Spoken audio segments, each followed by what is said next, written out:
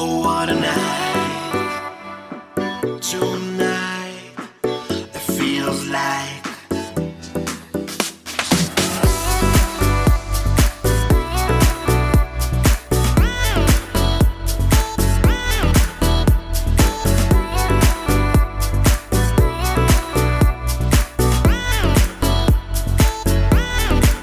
I've got eyes for only you, baby, and you're the reason why. For Wednesday, the 19th of May, I'm Randy Coure. This is What's Up the Sports podcast on Facebook and Twitter at What's Up Podcast. Hope you are doing well and keeping safe. If you are a golfer like me, one who has played for years and years, or someone who is more so a beginner, you'd hope that the upcoming golf season would bring some improved play. But how do you go about doing that? Is it trial and error? Do you resort to YouTube, or do you have the direction of a qualified instructor? Craig Sealer is a golf instructor and CPGA Class A professional and joins me now. Craig, thank you so much for joining me. How are you? I'm excellent, Randy. Thanks so much for having me on. Appreciate the opportunity to chat about golf. Absolutely. It's all we could do these days, especially in the province of Ontario, and we'll get more into that in a few moments. So on today's episode, we'll learn some key tips on how to improve a golfer's game, as well as the state of golf in both your neck of the woods and in the professional ranks. However, I'd be remiss, Craig, if I didn't talk first about the last two golf seasons. You personally were employed in the golf industry fully for the last several years, up until the 2020 golf season. And speaking of the province of Ontario, last year started right around this time, as opposed to the beginning of April. The 21 golf season opened its doors for a couple of weeks and then closed back up again due to the province's stay-at-home order.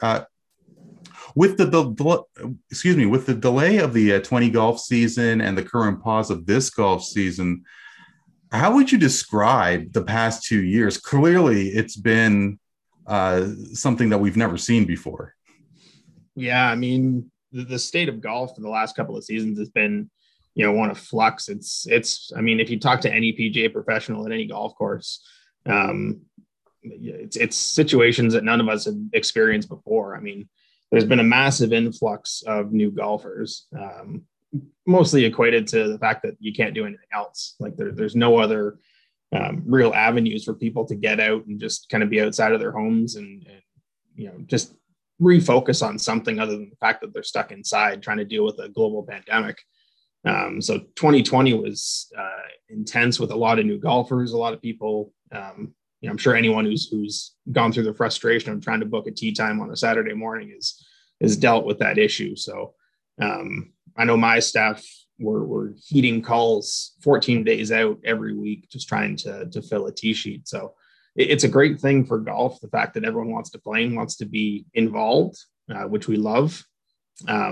But it's just trying to control that from a club standpoint, being able to do things safely and make sure that everyone can enjoy their game while not having to worry about COVID issues, which has been the struggle for most PGA professionals this year. And a lot of measures had taken place amongst golf courses. You're not allowed to take the pin. Courses reduced tee times. Corporate events were canceled. And as you mentioned before, there was a wave of new golfers. Both you and I were probably a little bit too young to appreciate how many new golfers came in the mid 90s due to Tiger Woods.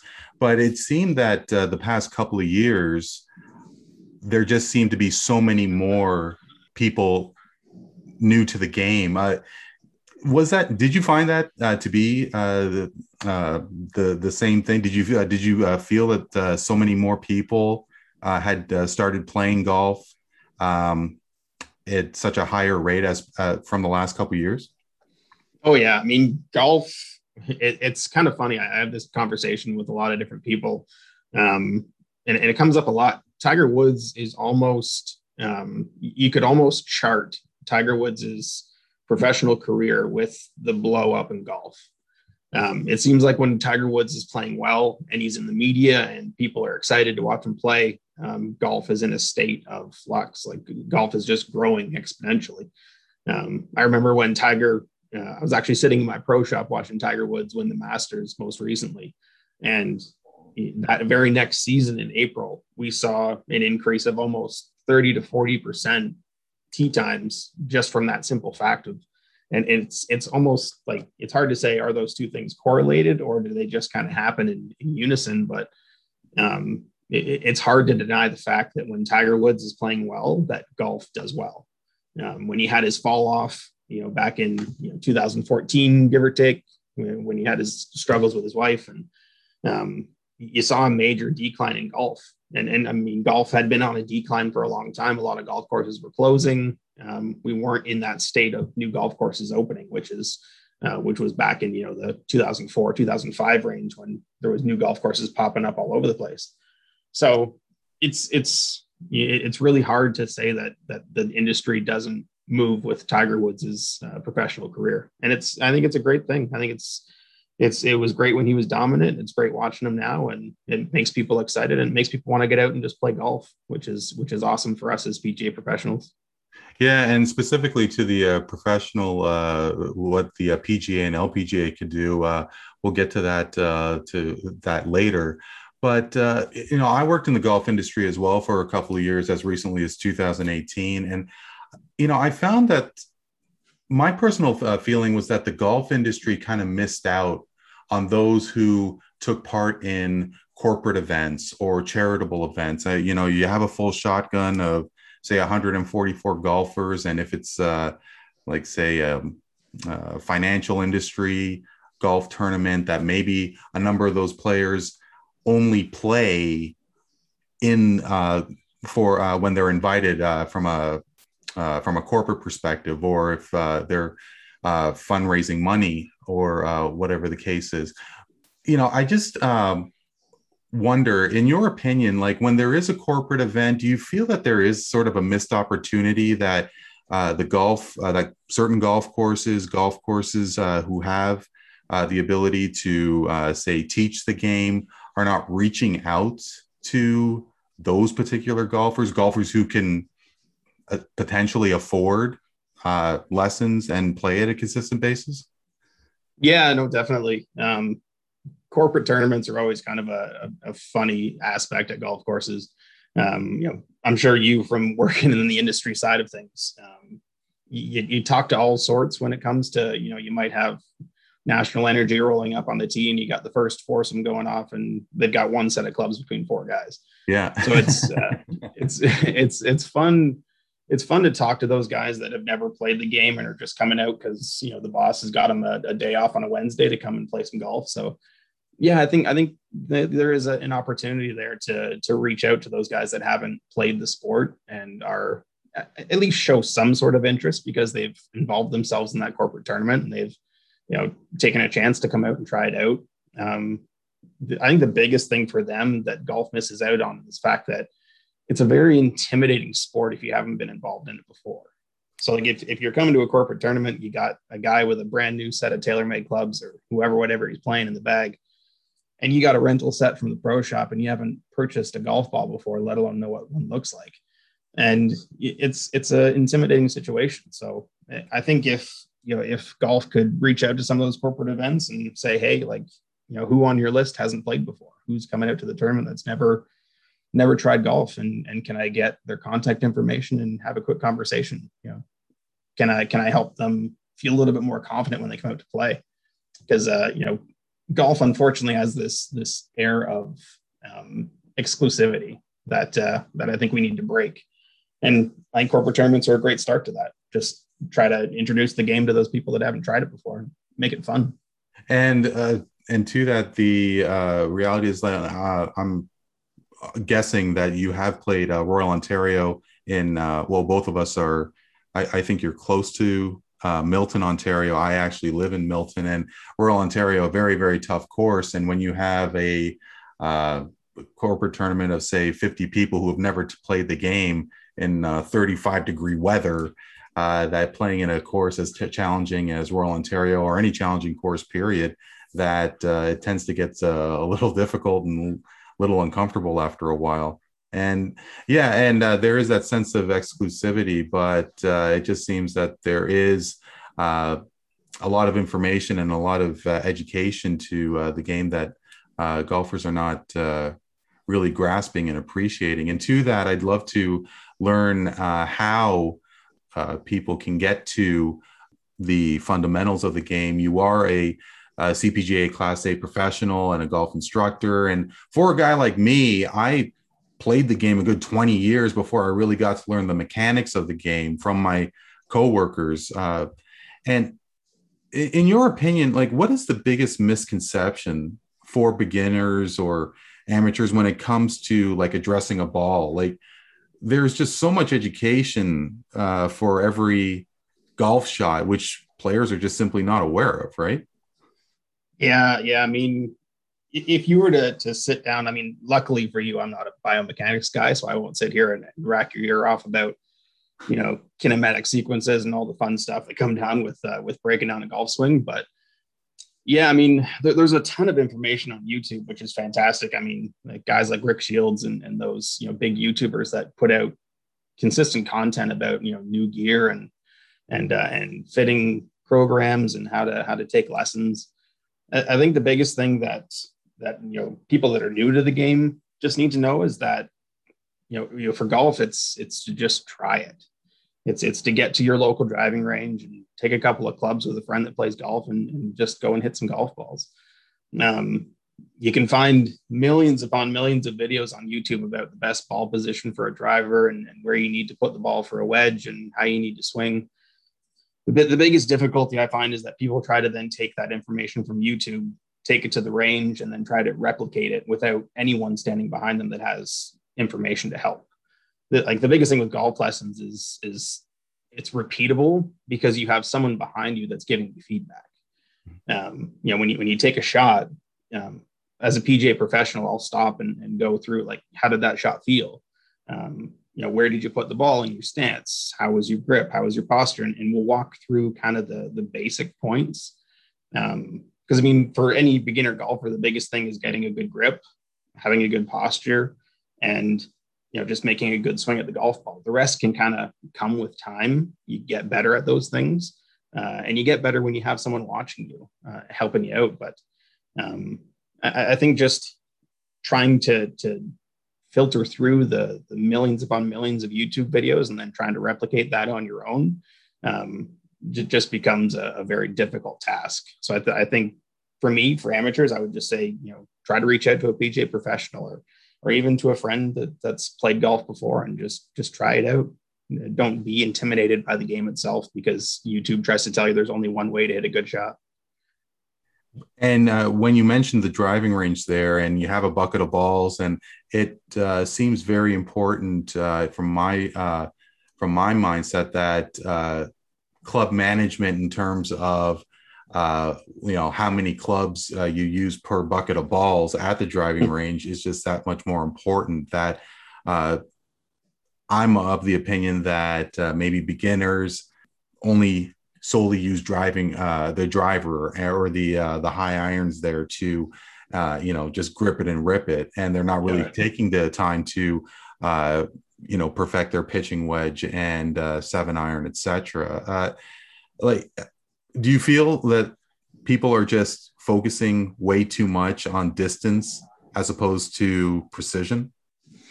Oh yeah, I mean, just break down a round of golf. Like how many times do you pull out driver in a round of golf?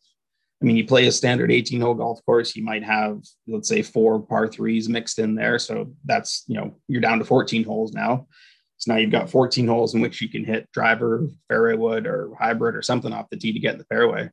But your other, let's say, 80, 90 golf shots are coming from, 7-iron down to pitching wedge and putter. So, I mean, those things aren't exciting to practice. They're not fun necessarily, but the outcomes can be immense when you focus in on the things that really hurt your game. And it's funny. I talk to a lot of members on the golf course when they're out there and like, oh, I'm struggling with my driver today. I can't find the fairway. And I'm like, what's the problem with pulling 4-iron off the tee? Put yourself in the fairway and then hit a 7-iron into the green. What's your 7-iron look like? And usually the conversation you can change people's minds, but I think you're absolutely right. I think if you go to a driving range, you'll see 6 guys pounding driver just to see how far they can get it out there. And they don't want to pull wedge and hit those little shots and try things out. So I think certainly once you get into the point where you're trying to develop your game and you're trying to get better at it, you have to take the time to focus on short game and putting and hitting those little precision shots that are going to save you strokes during the golf game. Because hitting a big drive is awesome. It's awesome to go out and watch Bryson DeChambeau or Bubba Watson pound a golf ball. But at the end of the day, they're not necessarily the guys that are winning the golf tournaments. It's the guys that can stick a wedge to 1.5 feet and make birdie. And it is so ironic because my father-in-law, who I definitely go out to the course with, and he's so critical of me that I can do so well on driver, but my short game is just a complete disaster. And, I keep telling him that, for every bucket of balls on the driving range, especially before I start my round, I'm probably using 4 balls, for my driver, and the rest are, 9-iron and 7-iron, etc. Also, I do want to ask, with regards to equipment, you mentioned somebody buying the most elaborate set of clubs and they go and play at the most, top level courses. Do you have sort of like a suggestion in terms of how beginners should get into the game when it comes to equipment, when it comes to where they should start learning the game course-wise? Yeah. I mean, like certainly equipment-wise, there's, unfortunately a vast number of avenues that you can approach for getting equipment.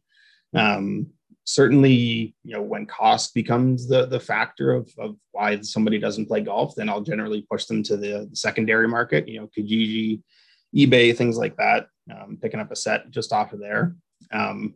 But to be honest, it's kind of funny. There's almost a complete backwards view in terms of things like club fitting or getting a set of clubs that is actually tailored to you. Most people would argue that custom club fitting is only for the 4 or 5 handicap that's out trying to win his club championship, whereas myself and probably a lot of PGA professionals would argue that club fitting is right for really anybody. There's nothing more infuriating for a new golfer than stepping out, taking their first lesson with a PGA professional or just going and hitting some balls around, and they have a hodgepodge of clubs in their bag that nothing's the same. And the funny thing is my father-in-law is he likes to play golf. He only plays a couple of times a year, but he's got the most difficult set of clubs in the world to hit. He's got these little blades. They're butter knives. I wouldn't use them butter toast in the morning, but he's adamant that these are my golf clubs and these are what I'm going to use. It's like, you could benefit so vastly from just having a set of game improvement irons with a big cavity on the back and something that's got the right shaft for you. Like, you're not out hitting one shaft as a stiff, the other one's a regular, the other one's an X. You just don't know. So it's the amateurs can really benefit from having a set that's actually going to work for them, so that they can then develop, over time. So I think talking to someone, whether it's, the Associated Golf Town or the PGA professional at the golf course, and just have a conversation to say, hey, I'm new to the game. I want to try a set of clubs. What do you suggest? And then they'll give you a number of different options from, discounted stuff up to the most expensive, and you can make the choice for yourself. But just use the information that's in the market. Don't think that, you can use, your uncle's set of clubs out of the back of his garage and then play this game in any kind of enjoyment. And specific to lessons, I'd really love to know if you're able to comment with regards to how to how you go about rolling out a lesson plan for your students. So, obviously there's so many different golfers with so many different types of game. Like one person may be good putting and chipping. Other people might be good to as in their approach game or off the tee. Like, do you sort of tailor a golf program or like a golf lesson specific to the golfer itself? Oh yeah, definitely. I mean, the first conversation I always have when someone reaches out with interest in a lesson is just kind of some fact finding. It's usually, right now, unfortunately, it's through email or a quick chat over the phone. I usually like to do it in person, just kind of having a chat face to face. You can learn a lot about someone just by sitting down and having a conversation. But usually, I just want to know, why they're interested in taking golf lessons. Are they new to the game? Are they trying to develop something? Is there an issue that they're trying to get over? And then from that conversation, I can generally tailor the lesson program to what it is that what outcome they're looking for. Because I certainly don't want to go and spend an hour talking to someone on the driving range about being able to hit a draw or fix a fade or whatever the discussion is. When their outcome, their wanted outcome from that lesson is to be a better putter or to hit more greens from 100 yards in. So the first thing for me, I usually spend a good 30-40 minutes just having a conversation, just asking, what do you want to do? What's your goal? Why are you here with me? Because at the end of the day, they're investing their time to spend time with me. They're investing money, they're investing time. So I want to make the most of those moments to build their game, because it just doesn't make sense to have a cookie cutter approach. So certainly, yeah, we love to tailor things to golfers, and don't be concerned about that. Just come with what you want to do and let's work on it.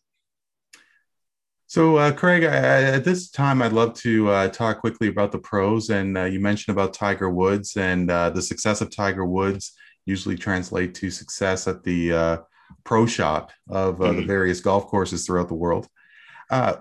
Of course, there was a huge spike after Tiger won the Masters recently, but of course now he's recovering from that serious car accident. Tiger Woods, however, could only go so far. And, you mentioned DeChambeau is a very prominent figure these days, but he's not really as consistent. I don't know if anybody could ever be as consistent as Tiger Woods, but, that being said, who do you think the PGA should put their focus on in terms of that marquee guy? Is there one out there right now? I mean, it's a very different golf game on the PGA Tour right now. I mean, back in Tiger's day, he was the young kid that could contort his body in all kinds of ways and hitting golf balls 320 yards when guys were consistently 280. So like if anyone that follows golf and watches it religiously, you'll notice that 1 week is never the same from the next.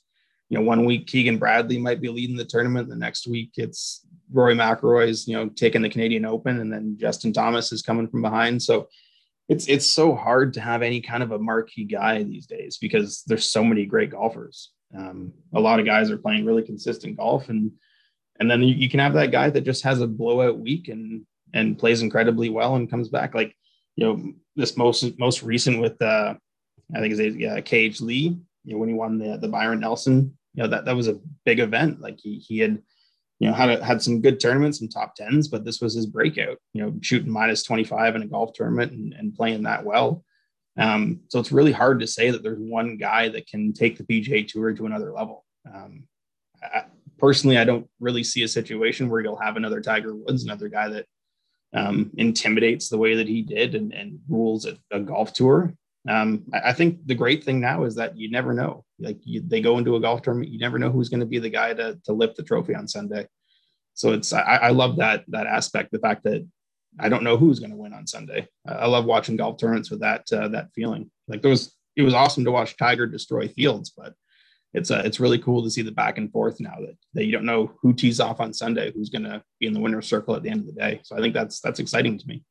Yeah, and I remember having a conversation with a friend of mine during the Ryder Cup, and when McIlroy had that long putt can't remember what the course was, but it was he was up against Patrick Reed. He had that long putt, and then he was sort of showing off to the fans there, and then Reed came and knocked in that one putt, and he gave the finger wag as if he was Dikembe Mutombo on the basketball court. And I thought it was beautiful. I thought forget about golf, any sport, that when you show that emotion, and especially what McIlroy did, was showing off, and then he realized he got licked, and then he gave Reed a fist bump and acknowledged that, you got me on that in this one instance. And I just think that it's just a lack of emotion that is missing, not only in golf but in sports itself. What do you think? I mean, like, if players put themselves out there a little bit more, maybe attract a little bit more attention, put themselves on the line a little bit more, do you think that could help? Or do you think that the sort of conservative, quote unquote, conservative way of players just simply playing the game is more realistic, or that the mindset is not going to change? You know what I'm getting at? Yeah, absolutely. Yeah. I think, that conservative mindset has really kind of steered golf a lot for over the years. I mean, you go to any club, it's the you have to wear a collared shirt, you can't wear jeans, you gotta, that conservative mindset has ruled the game for a long time. And I think I agree with you entirely. Like, seeing that competitive edge between two golfers that the week before they were very stone-faced and looked like nothing was getting water off a duck's back for a week, and they showed no emotion. And then all of a sudden you're in a Ryder Cup or a President's Cup event where there's two guys facing off against each other, and they're going shot for shot, and they're talking each other up and chirping at each other on the green. I love that. And it's awesome to see the fans get into it, and they're hyping each other up. I mean, I think that's why everyone loves to watch the Waste Management, when everyone's sitting there on 16 and you got 20,000 fans just hyping Ricky Fowler on the tee, and he's telling them to get louder. Yeah, I think that's the way the game's going, and I think it's awesome. I love to see it. I think golf needs to get away a lot from its history. I mean, I think keeping what the game of golf is very important, but there's a lot of outdated stuff that we just need to forget to help the game grow and continue. So, I love to see that kind of emotion out of golfers, and I think it should happen more often on regular tournaments. Like, who didn't love watching Tiger Woods fist pump and throw his hat down on 18? Or, it's exciting. It gets you amped up. So nothing worse than watching a guy drop a putt and then he goes and shakes his partner's hand and walks off the green. So yeah, a little excitement would be nice. And here locally, when the RBC, they had the hockey hole. I think it was the 8th hole on at Glen Abbey there, and they had the fans banging on the wall there. I don't know. Canadians like hockey, we get it, but I mean that hype, that high atmosphere in bringing that kind of the hockey hole there was, I thought it was a great move, and I don't think they only had it that one year, but it was pretty cool stuff. And you talk about the dress code of golf courses and so on, and regarding the LPGA, like, as a kid growing up, like watching the sports highlights, the names like Nancy Lopez and Annika Sorenstam were very familiar from when I was a kid, especially Lori Kane, a fellow Canadian. But now, I, for one, don't really hear a lot about LPGA golfers. However, if you go to Instagram, there's a lot of models who are, have a very huge following. You think of Paige Spiranak, you think of Lucy Robson. And my question is, though, are they attracting the right attention? Like, are they actually, in your opinion, promoting the women's game of golf? Or, are they just simply eye candy, for lack of a better term? Yeah, I mean, personally, I think in their aspects, like they're taking, their followers, their viewership, and utilizing that to create content that then creates information. I mean, if you ever sit down, like Paige, certainly she's an attractive person. Like, her Instagram photos, like you can't follow, you'll see a bunch of guys floating through those. But like, if you ever sit down and watch a few of her videos, like, she's a solid golfer. Like she can really play the game, and she knows what she's talking about. So I think if you just focus in on the fact that, sometimes she's in a bikini on a photo and the next photo she's wearing a full set of golf clothes, you got to take it with a grain of salt. I think she's utilizing the avenue that she's been given, and she's elevating the world of women's golf in that way. I think you kind of compare the two. If you look back at, I think it was Ricky Fowler's commercial for 2 Under underwear or Saks or whoever it was. Now that commercial where he's in the locker room and it looks like he's fully dressed, but he walks out just wearing a pair of underwear and he's got his golf bag on his back. Didn't cause enough roar at all. No one even made a statement about it. It was just, that was a great commercial for Ricky. But Paige posted an image on Instagram, and instantly the thought is, she's putting down women's golf. So it's I think if you focus in on the content and what it is that they're trying to develop, I think they're doing a great thing for the game. Women, I think LPGA golf itself doesn't get its fair share. I think the PGA is kind of all encompassing. It takes over media, it takes over TV slots, so it's tough for them to stand out. So I think golfers like Paige is they're taking their ability to create content and to create awareness, and trying to put the LPGA on a stage on its own in that way. I think that's a great thing. Truthfully, I do think that Paige Spiranac has the crispest swing that I have seen. Period.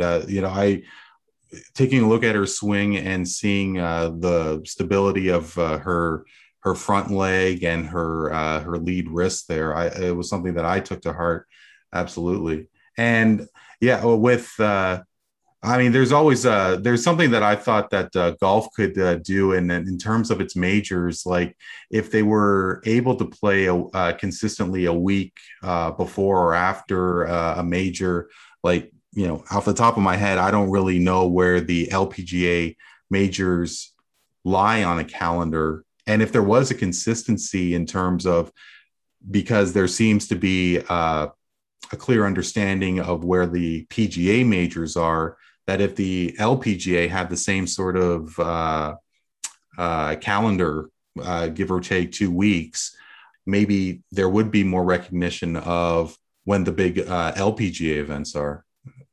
Yeah. I mean, the unfortunate part is with their schedule, they tend to fight with some pretty big events. I mean, I think their last 2 majors last year, the first one was on the same weekend as the inaugural women's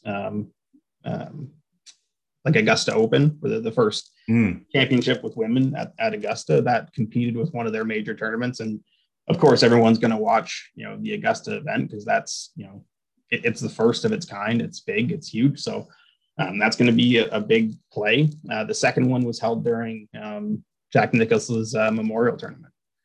So like the hype is it's the Memorial. That's what we got to check. And I think with the LPGA, it really comes down to network time. I mean, they focus a heavy amount of their investment as far as networks go in the Golf Channel. And realistically, you're just pulling people that already play golf. Because you have to subscribe to the Golf Channel. Sure, it comes with some TV packages, but generally the people that are watching the Golf Channel are already in some way, shape, or form avid golfers.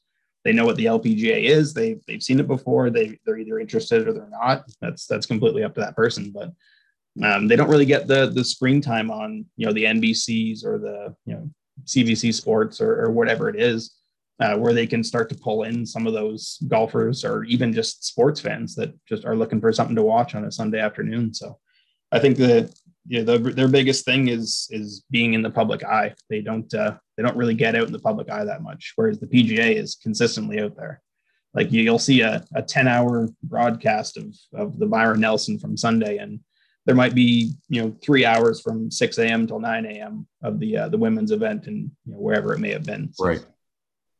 Right. Well, Craig, I really am thankful for this chat. It's really great to talk about golf. Very quickly, I'd love to let people know of where, if they were in the GTA in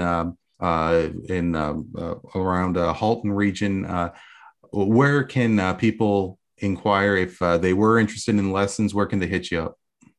Yeah, I mean, I generally just right now I'm running things through my personal emails, just Craig Seeler, CraigSeeler at gmail.com.